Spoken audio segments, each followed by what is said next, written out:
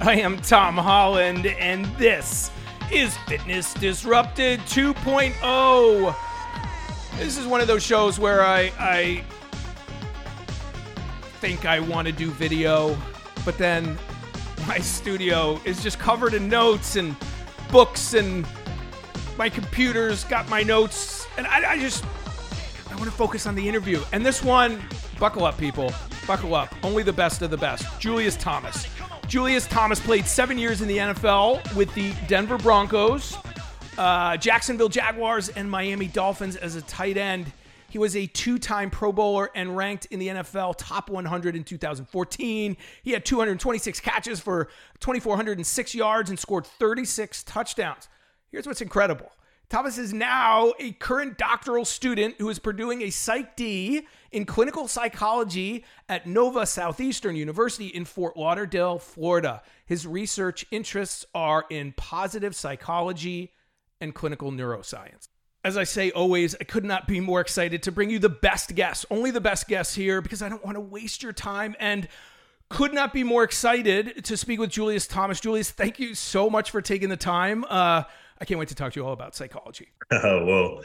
Psychology happens to be what I've been spending the last half decade doing. So number one, thank you for having me. I'm always excited to get an opportunity to have conversations that hopefully have a positive impact on people. That's my purpose in life, is to help people be at their best personally and professionally. And, the discipline of psychology plays such a large role in educating people about what that looks like. So very, very excited to be able to talk about what we're going to go over today. And I'm jealous of so many things in your life. I have a master's in sports psychology. I would love to do the PhD if I could find some time. I just have to make the time. But so I'm very jealous, very jealous of, and I watch so many interviews, Julius. And again, we're so aligned. I just want to back up though. One thing that just like stood out to me in your background was the fact that you didn't start playing football at 2 years old. Like you were that specialty kid, right? That everyone is today. So talk about that. Like, what did you have? 1 year of high school and 1 year of college as far as football goes? I was my story is so much different than a lot of elite athletes, because mine is the true underdog story. Every sport that I started from the absolute bottom. I remember being a freshman basketball player on the freshman team at the end of the freshman bench and having to work my way up that bench to only being the sixth man on the freshman team at the end of freshman year, and then getting to go to college to have a Division I basketball scholarship at Portland State. But similar process again, when I decided that, or actually when my basketball career came to an end at Portland State, and I decided that I was going to give football a shot. I didn't know anything about football. I had played when I was in 8th grade, but, you step into a college facility and step into a college meeting room, and you learn very fast that there's a lot of nuance and intricacies to the game that you have to learn. So my learning curve was so steep. And it was a challenge, I would say probably up until my first 3 years into the NFL.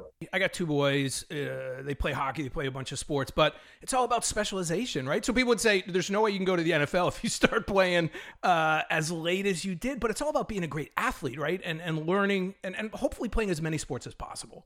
Yeah, I'm really torn on the specialization debate. I think that I have examples, right, that can show you it can go either way.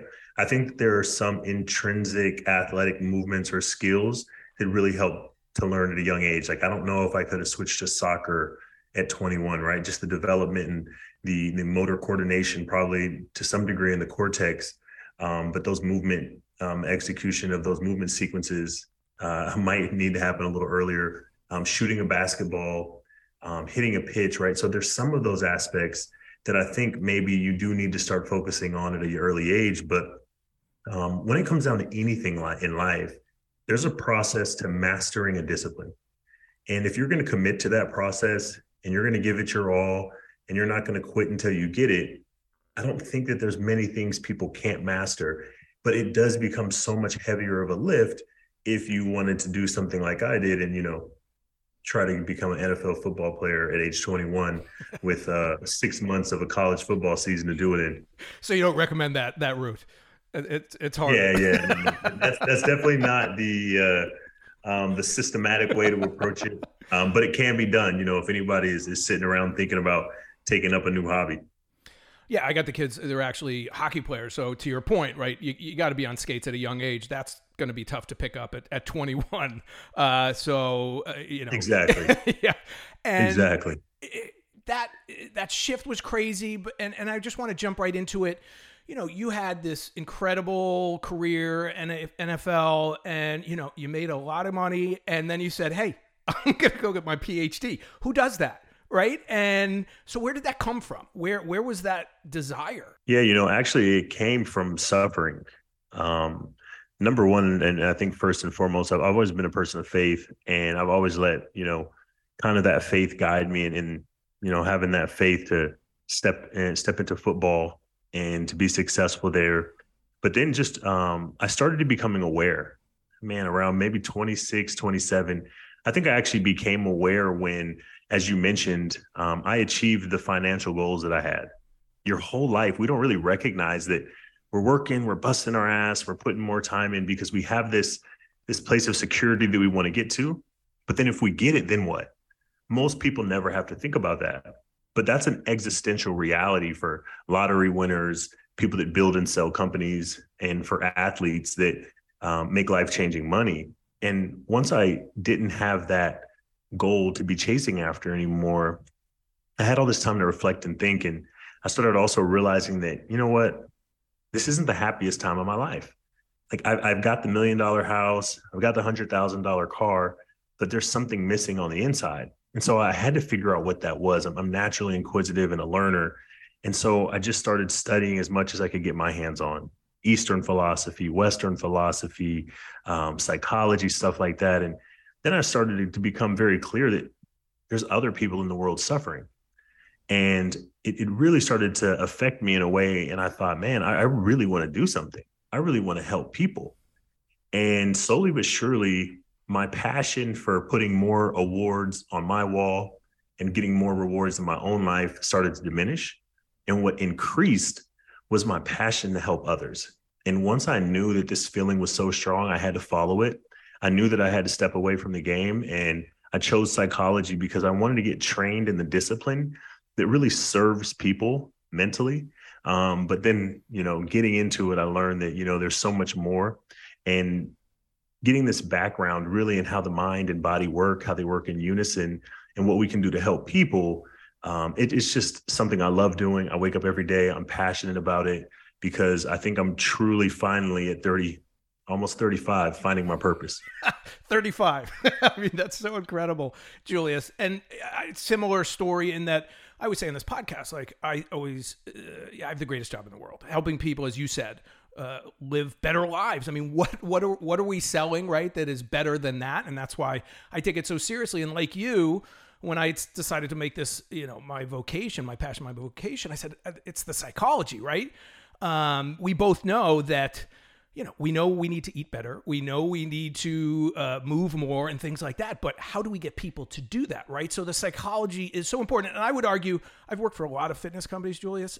It's so missing, right? That behavioral aspect that you're talking about. Well, 100%. And, just to clarify again, psychology is really the study of the mind and behavior, right? Like not just what's happening between people's ears, the symptoms of, anxiety, depression, those aren't symptoms, those are conditions, but some of the symptoms associated with that, right? Mood, fear, being able to concentrate, feeling sweaty, that kind of stuff, right? But another big branch of psychology is behaviors, and in helping people behave in a way that's aligned with what's best for them is one of the greatest challenges on earth.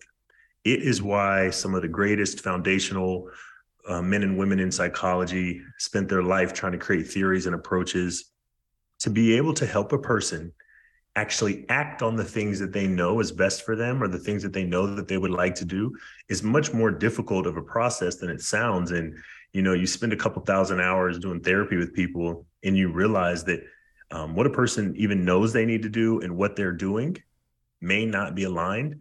And to help them overcome the obstacles that's between those two goals, that's a challenge. It's brutal.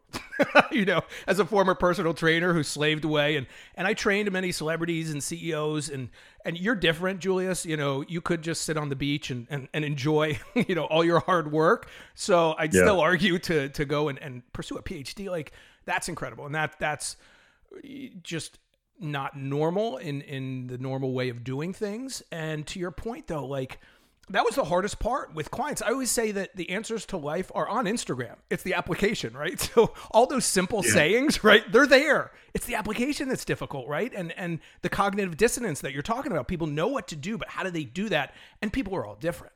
And you got to figure that out, right? What motivates people? Well, 100%. And when I think about motivation, motivation is so much about costs and rewards, right?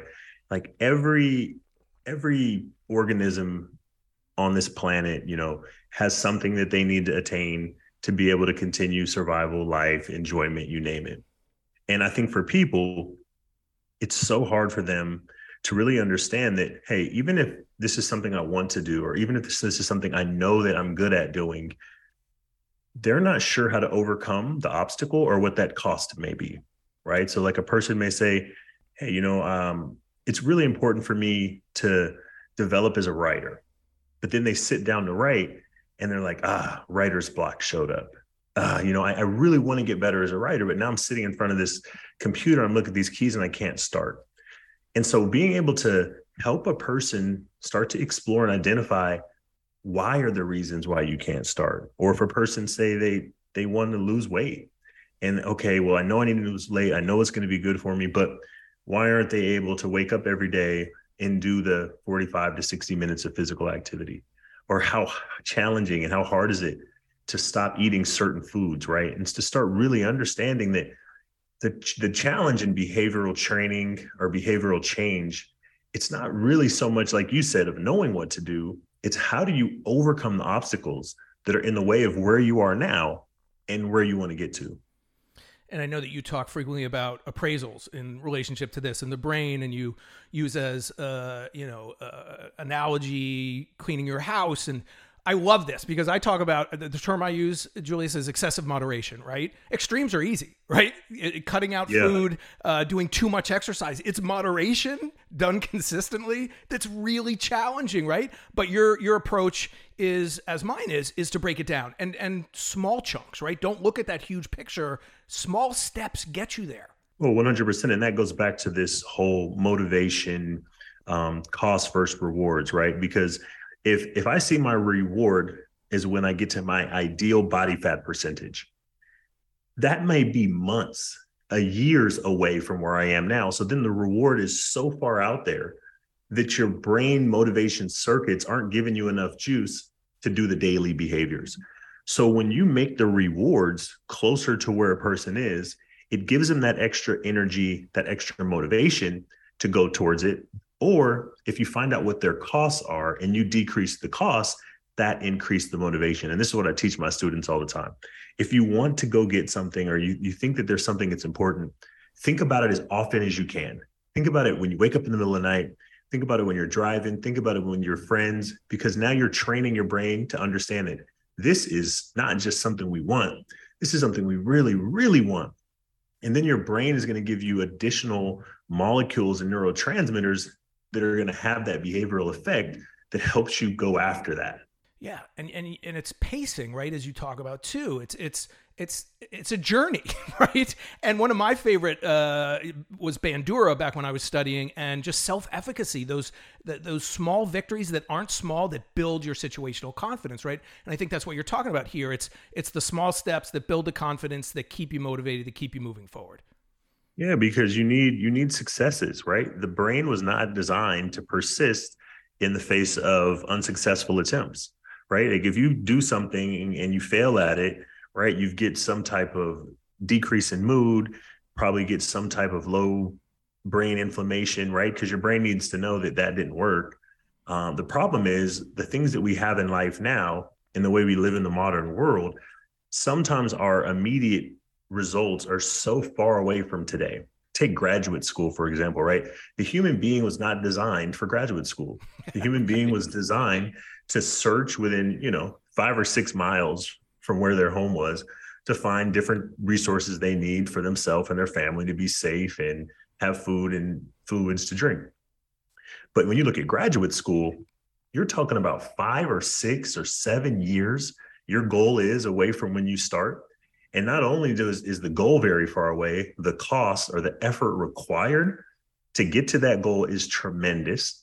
And this is why graduate school is a grind. It's like, wait, why more and more people are saying, man, is this really for me? Because you have to take on so much work. You have to start chasing towards this goal that you can't even see the finish line. And those are the things that are hardest to attain. Yeah, I'm an endurance guy, the Ironmans, ultra marathons, things like that. And I've interviewed a bunch of people like Dean Karnazes, he's much better than I and has run much farther. And, I asked him the obvious question, like, when you're in a 100-mile race and you're at mile 90 and you're breaking down mentally and physically, what do you do? And again, it's simple explanation, but the application I would argue is hard, as I think you will. It's like he said, just get to the next tree, just get to the next rock, right? So we have to break it down into small steps and again, get confidence in just getting to that tree, to that rock, and the day-to-day with graduate school and anything else. Well, that's exactly right. Because think about what he's doing, right? Instead of saying, I got to get to the finish line, which is really far away and can be demotivating when you think about it, because you have to endure all this pain en route to that place. If you tell yourself, just get to that next rock that you can see, just get to that next tree that you can see, this makes that reward immediate. And we know that human beings love nothing more than immediate rewards. Right. Like if there's one thing we know humans like, and it's highly effective, it's immediate rewards. So that's his cognitive trick. When he's experiencing tremendous pain, when he's on a tremendous journey towards this task, this goal, he makes those rewards more immediate. And I think we all need to be doing that in our life. We all need to find ways to make the rewards more immediate and find ways to decrease what our brain is perceiving as cost or challenge. And that's really going to help us hack our own motivation. What I learned, Julius, from doing the races myself, and I just, during COVID, ran across the Grand Canyon and back, which nearly killed me. But it just teaches you, as you said, to just be in the moment, right? You don't look ahead. You don't look behind. You just go, how do I feel right now, right? What do I need to do right now? And it sounds easy, right? I would argue, and I think you will too, it takes practice. But when you get there and you go, stress is a choice, right? And so what can I do right now and just leave it at that? Yeah, I think what we're talking about is these basic constructs, right? Motivation, behavior, but attention. Now, attention is its own skill set. Attention is one of the most underappreciated cognitive abilities we have. Like someone's ability to sustain attention could be vastly different than someone else's. And I encourage everyone, find practices and things you can do to really develop your sustained attention.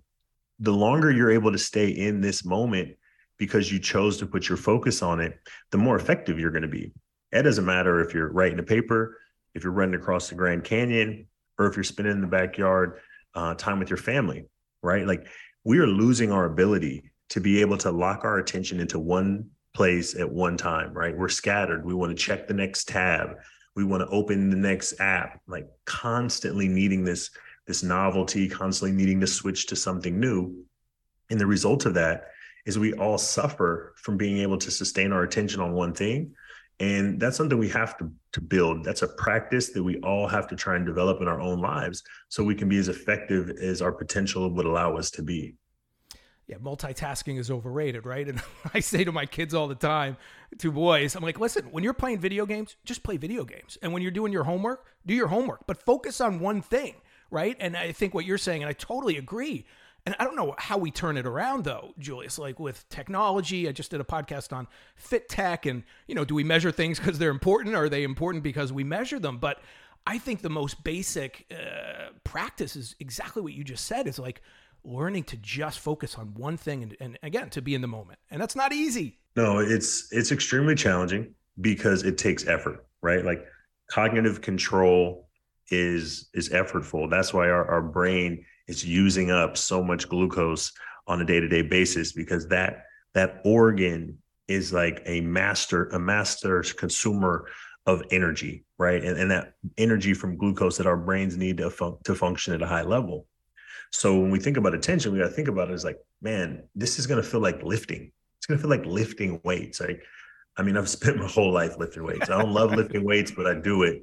But eventually you lift, you train so that you can lift more and train longer. Well, it's the same thing with anything that's effortful, and the same thing for our brain.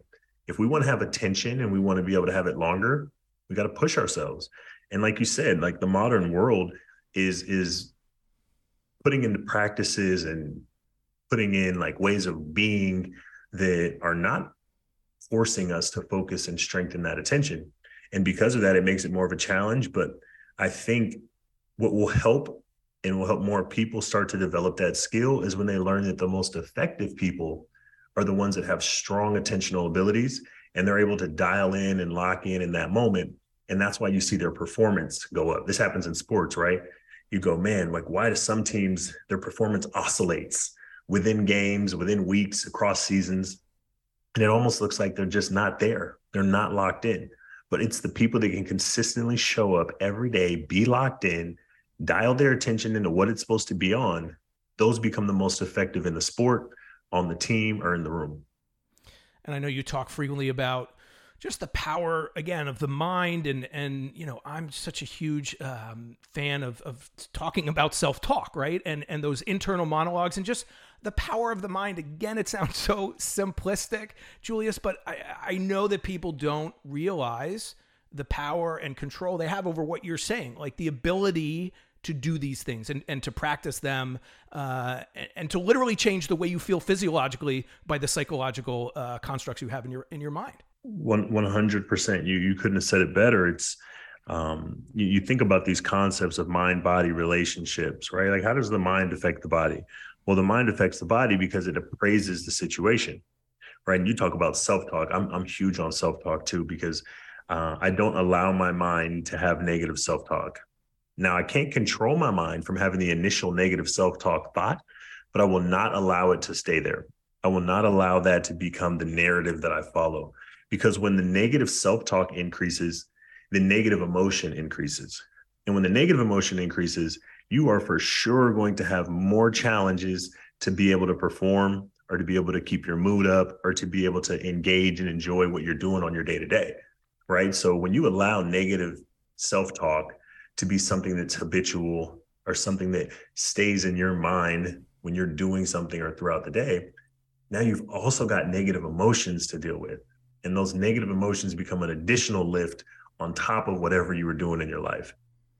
Yeah, and something as simple as a smile, right? I talk about, you know, when I do my races, especially back when I was going faster and younger, the worse I felt in a race, the bigger the smile would be on my face, right? Along with the self-talk. And I love the mantras. I talk about, like, you know, I used to use the Beastie Boys lyrics, like, as the race gets longer, I get stronger, and, you know, flow and different things like that. But you know, a simple smile on your face, studies are there, right? Physiologically changes how we feel. And something as subtle as that can be ridiculously powerful. No, I mean, we always got to find little ways. I've been using this analogy, and you can tell me what you think about it.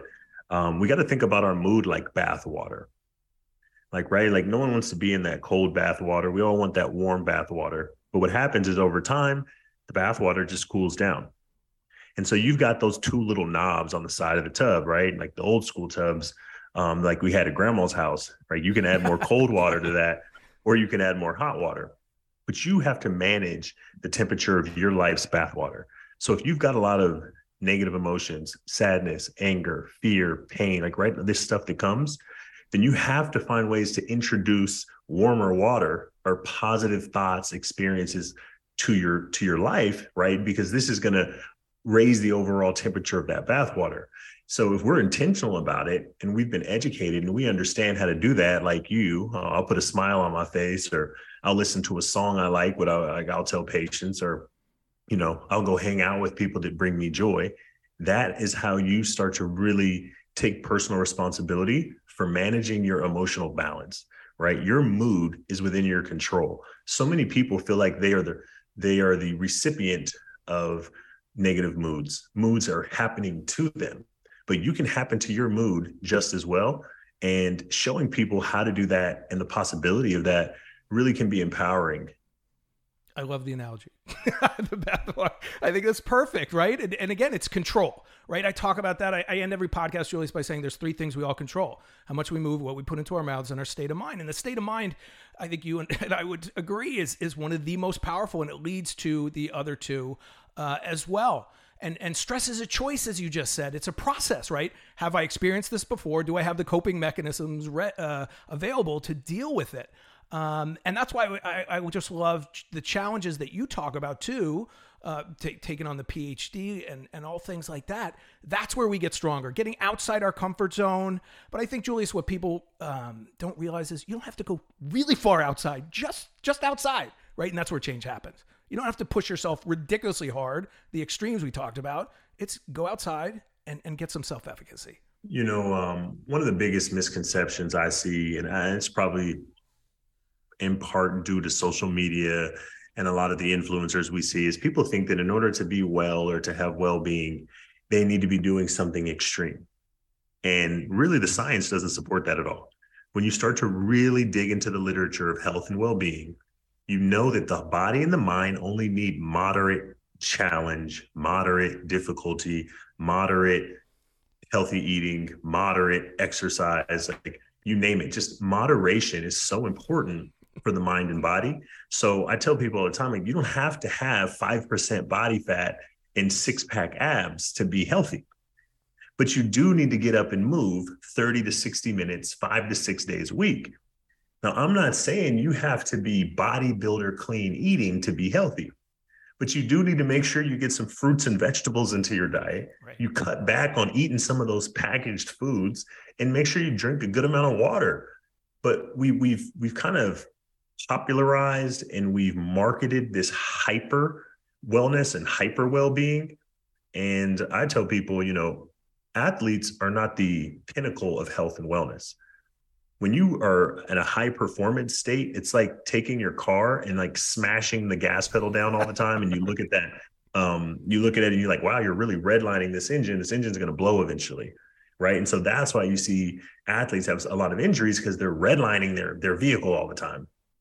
But if you just want to be healthy, just go get moderation.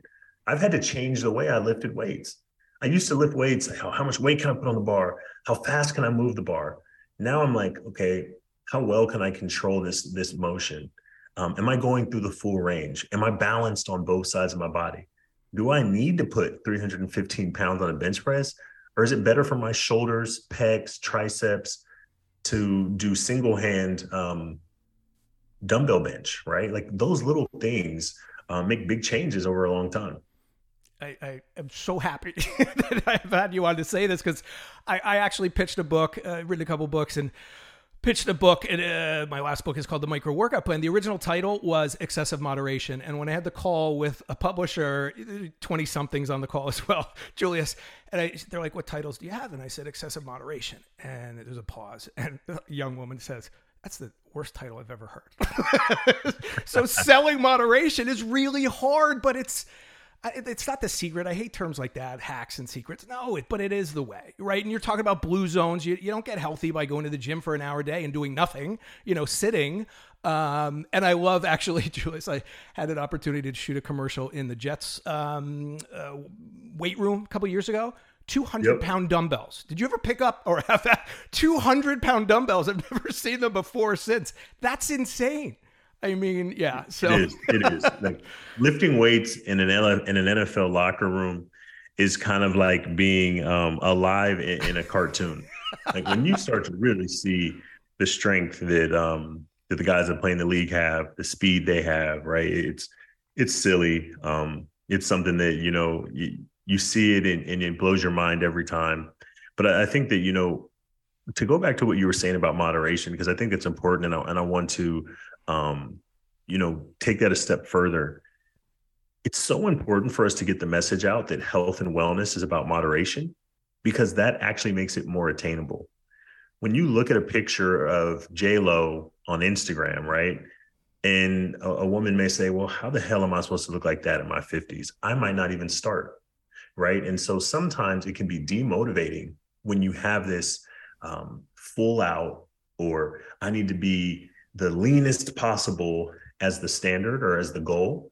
And what I would really love to see is what would happen and how many more people would we get to be able to start doing, the recommended health behaviors if we told them, hey, you just got to get to moderation.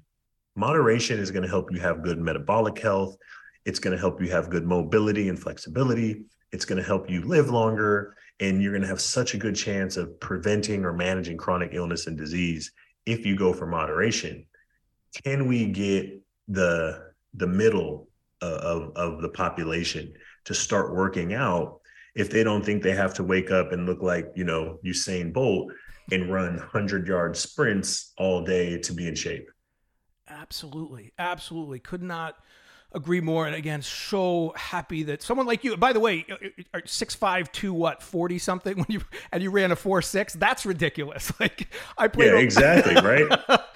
I've been on both sides. Right. And I see it. Yeah. I had an unhealthy idea of what health was. And it wasn't until I went to graduate school and I started studying literature and the research. And I was like, wait, I don't have to do 2-3 hour workouts a day to be healthy. Matter of fact, if I'm doing 2-3 hour workouts a day, it's probably why I have the meniscus that I have now, right? Frays and tears all over those things, because I was going so hard, so long for so many years. And now I feel like the way I'm training, the way I'm caring for myself is actually aligned with that moderation.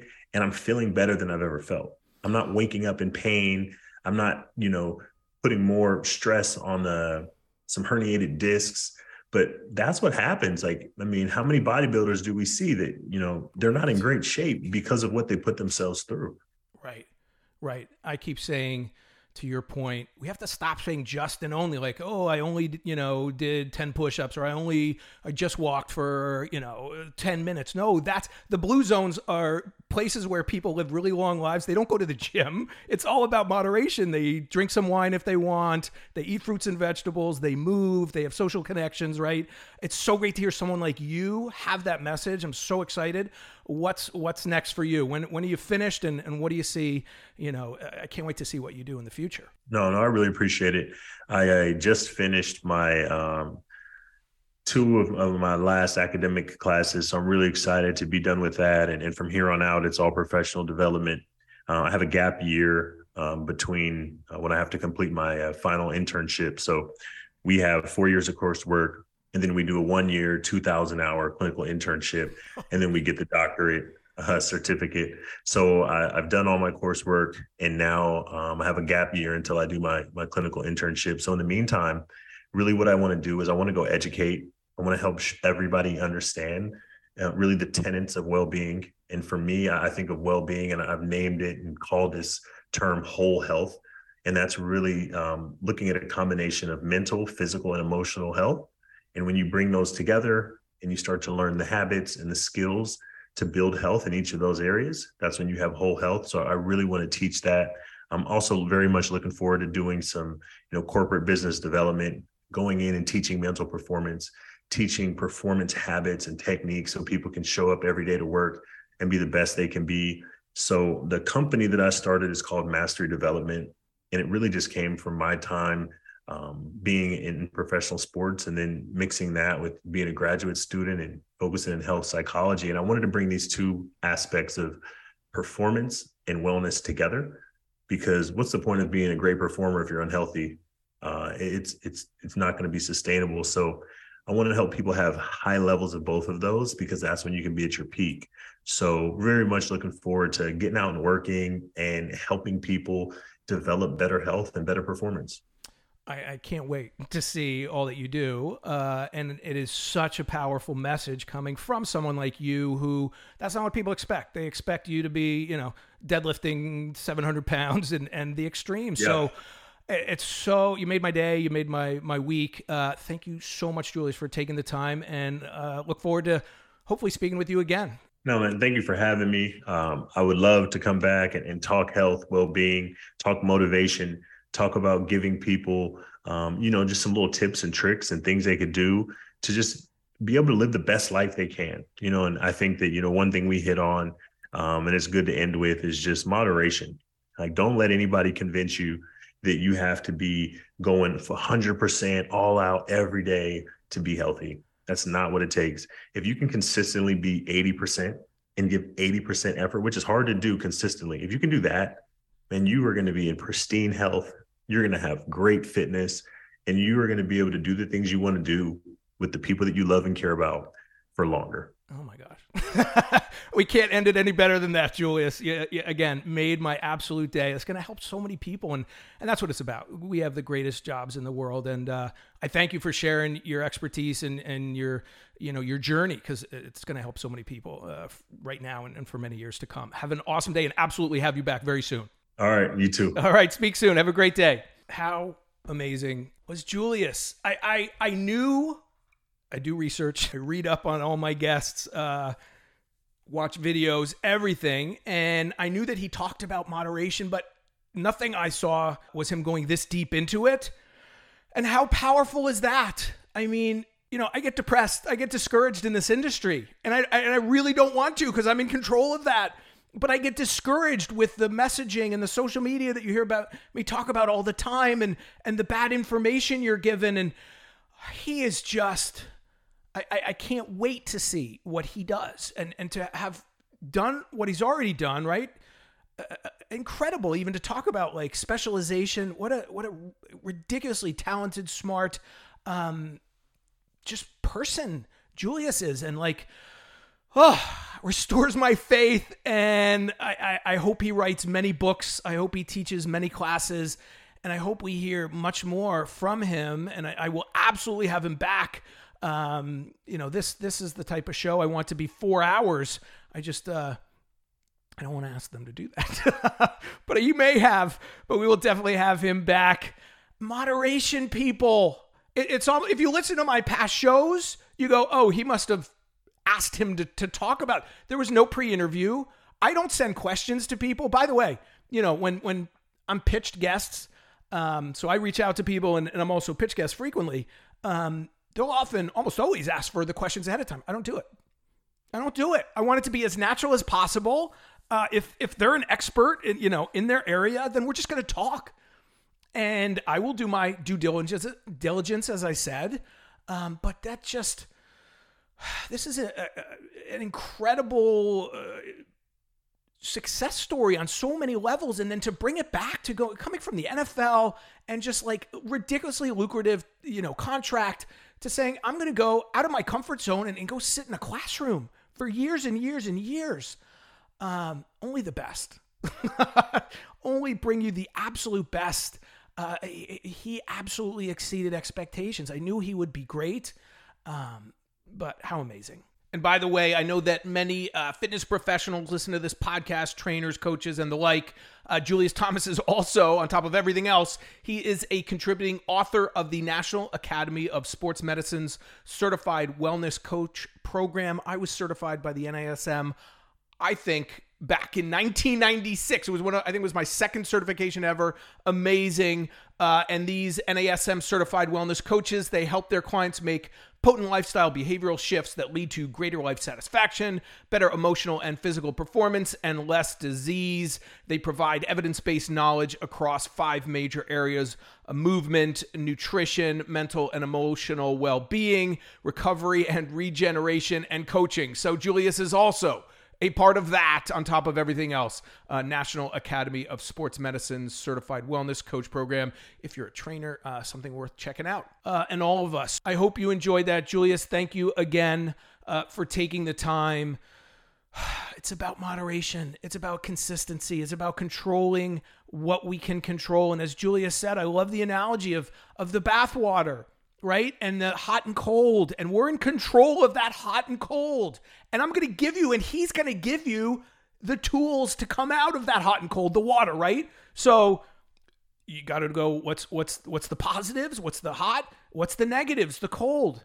And how do we use those tools, which would be the water, to our